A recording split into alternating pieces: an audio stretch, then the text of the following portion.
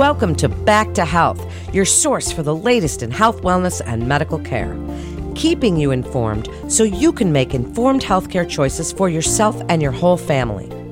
Back to Health features conversations about trending health topics and medical breakthroughs from our team of world-renowned physicians at Weill Cornell Medicine. I'm Melanie Cole, and today we're discussing brain tumor awareness. Joining me is Dr. Rajiv Mughe. He's an assistant professor of neurology at Weill Cornell Medical College, a neuro-oncologist at the Weill Cornell Brain Tumor Center, and an assistant attending neurologist at New York Presbyterian Hospital Weill Cornell Medical Center. Dr. Mughe, I'm so glad to have you joining us today.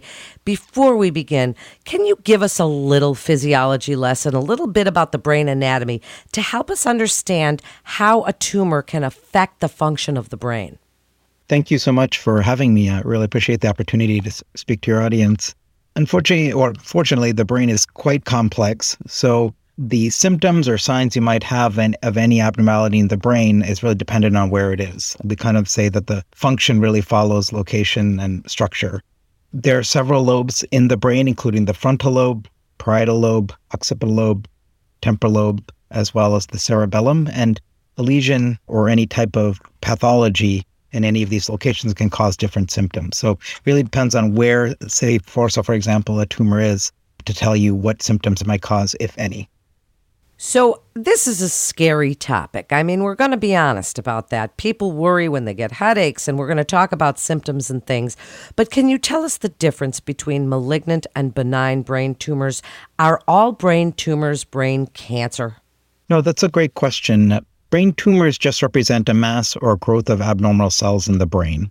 Generally speaking, most cells in the brain, when it's crowded, they have signals that tell them to stop growing or dividing. Unfortunately, sometimes these cells have a light switch that turns on, in which case they can keep growing and dividing even when it's crowded. And when you have this abnormal growing population of cells, that can contribute to a tumor. When we talk about malignant tumors, we're talking about tumors that might spread elsewhere. But in many cases, brain tumors are benign, in which case they can grow slowly even, but will likely not spread anywhere else. Generally speaking, primary brain tumors, meaning tumors that are rising in the brain itself, don't spread anywhere else in the body. When we talk about secondary brain tumors or brain metastases, those are tumors that have spread from another cancer in the body, such as breast cancer, lung cancer, or melanoma, in which case sometimes these cells can sneak into the blood and flow up to the brain and then kind of get stuck and start proliferating and growing, in which case they can create a secondary brain tumor or metastasis. Are there any risk factors, Dr. Mughe? Are there anything that would say, is there a genetic component? Are there lifestyle? Are these random? How does that work, risk factor-wise? In general, there are very few known risk factors that we're aware of that contribute to brain tumors. One of the most common ones is ionizing radiation, and this just is in radiation from a CAT scan or being around a cell phone tower. We're talking about radiation from a treatment such as patients who had received radiation for another illness to their brain, in which case that exposure could contribute to abnormal growth in those cells and a tumor. The other potential risk factor is a familial genetic syndrome, in which case this is generally rare, but patients whose family might have had a tumor syndrome can inherit a mutation that contributes to multiple tumors. Again, that's generally rare. For the most part, brain tumors are sporadic, meaning they're coming out of nowhere. It's nothing that anyone did to cause it grow. And again, as I mentioned, the main environmental risk factors we're aware of are just ionizing radiation. And again, secondly, having a genetic syndrome, which is uncommon. I'll mention that there's no clear association with cell phone use so far that we're aware of and causing brain tumors. So I know people in general, including myself, use cell phones and our smartphones all day long. There's no clear correlation, which I know a lot of folks are worried about. Well, thank you so much for clearing that up. That's a great point, and we've heard about that for years. And now on to the signs and symptoms, because I think everyone, we get headaches, and right away, if you're certain people like me, it's like, oh my God, is that a brain tumor? Or if your child gets a headache, any of these things, doctor. Can you give us some signs and symptoms that are a little bit more of a red flag or a little bit more worrisome? Because not every headache is a brain tumor, right? Exactly. For the great majority of folks, headaches are not a sign of a brain tumor. And I just want to clarify that. I know a lot of people understandably get worried, but almost 50% of normal people develop headaches, including myself, especially when I don't get my morning coffee. The main symptoms and signs of any potential tumor, again, it kind of goes along, as I mentioned earlier, that the structure and function in the brain go hand in hand.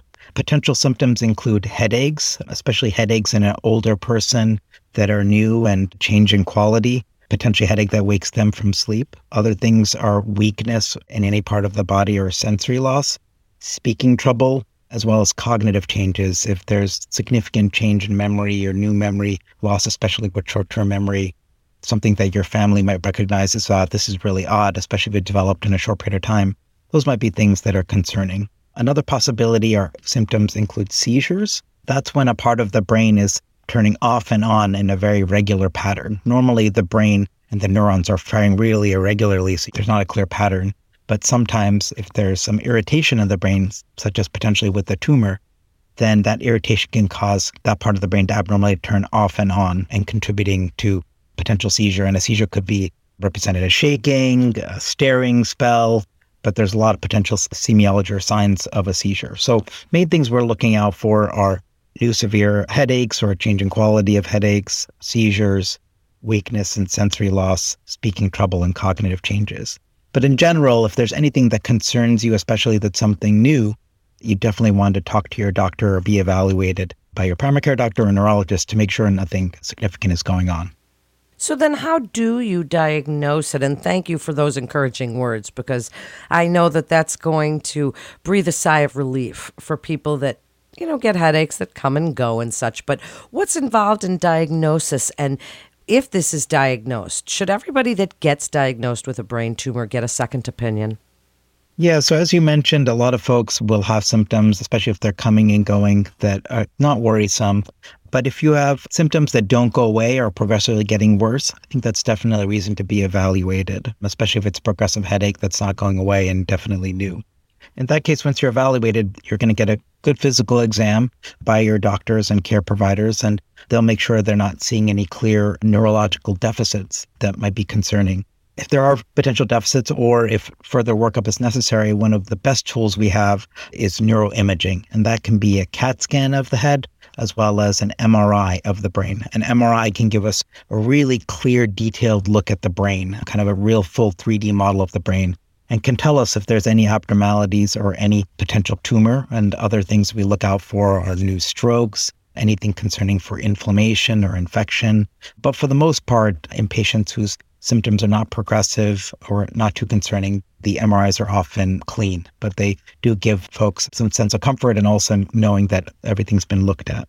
Not everyone who has potential symptoms such as headache needs an MRI, but your doctors, I'm sure, you'll be in good hands in terms of deciding whether an MRI is necessary. Depending on the results of an MRI, if there is something of concern, then they might need further workup or management, and that may include a biopsy or a surgical removal of an abnormality to fully understand what it is and what's going on. So as we said before, not every tumor in the brain is cancerous, right? And we've all seen the shows and the medical shows on TV, and people have these brain tumors. Can you tell us a little bit about treatment options that are available, and if there's any non-surgical, and if you do determine that it is cancerous or non-cancerous, does that change the treatment modality? That's a great question. So if there is an abnormality on the brain that's concerning for a tumor, there's certain characteristics we can look at on the MRI that might tell us that it might be one specific pathology versus another. And when I talk about pathology, I'm talking about what the tumor may look like under the microscope. When we talk about tumor, there's a lot of different types and a lot of variability, and that's really dependent on what's the cell of origin, what's that first cell that got activated and had a light switch turn on in it that made it grow and divide in an uncontrolled way. And so again, as I mentioned earlier, when you have one cell that's growing uncontrollably, it can develop kind of a clone of itself. And then you have this population of abnormally growing cells, which is a tumor. But it's all dependent on what's that first cell. And there's a lot of different types of brain cells that if it developed a mutation, such as a light switch that turned on in that cell, that could make it grow. Variability in the types of tumors is because the variability in the specific types of cells that can start growing out of control. Often, sometimes the best treatment for a tumor is potentially surgery. Surgery allows removal of as much of the tumor as possible, and again, as safely as possible. Your surgeons and your doctor will make sure that it's done as safely as possible without giving you any new deficits. So surgery allows removal of the tumor, but it also allows a pathological diagnosis. It allows us to have tissue to give to the pathologist who can look at under the microscope and assess exactly what type of tumor this is. And that's essentially the gold standard. As you mentioned, a lot of these tumors are benign, and surgery might be the cure. You might take it out and then be done and just follow with MRIs, or may not even need any follow-up in the future. Some tumors may be more concerning and be higher grade. And when I talk about grading, I'm talking about how abnormal the tumor looks under the microscope. And if you have a higher grade tumor, it may require additional treatment after surgery, such as radiation, chemotherapy, or other medications. So there's a wide variety of treatment regimens, and it's really dependent on what specific tumor this is. There's a lot of variability in a lot of different types of tumors, and they all carry different prognoses and outcomes. Is there anything exciting you want to share in this field? You can speak about if these are very common or if it's pretty rare, because as we said a few times already, it's really literally, Doctor, one of the scariest things when people think about diseases. This is one of those ones, right? This is one of those ones where they say, oh, that's the scariest thing. So can you give us a little hope and encouragement? What's going on in the field that's exciting? What do you want the listeners to know about brain tumor awareness so that we can feel relieved and, if we need to, get the best medical care possible from the specialists at Weill Cornell Medicine? Yes, that's a great point. In general, brain tumors are quite rare, and especially brain cancer, when we're talking about malignant brain tumors that are more aggressive and may spread in the brain, those are very rare. And they're rare across the whole population, but even relatively rare when we talk about other cancers. When we look across cancers, brain cancer, again, is much less common. When we talk about brain tumors, secondary brain tumors or brain metastases from other malignancies in the body are much more common than primary brain tumors, which again, primary brain tumors are tumors that arose in the brain in the first place. A lot of tumors can be treated very quickly, and surgery may be even curative. But even for those tumors, it's understandable that a lot of folks are scared and worried, and even at the potential of having brain cancer.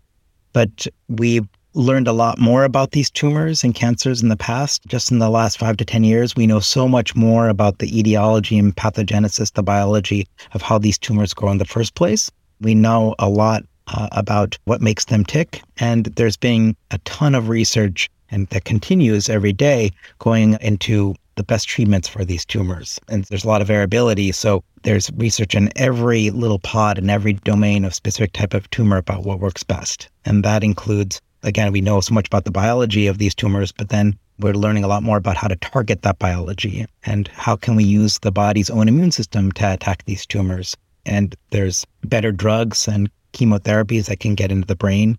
There's more targeted treatments that target those light switches that turned on these cells that made them grow in the first place.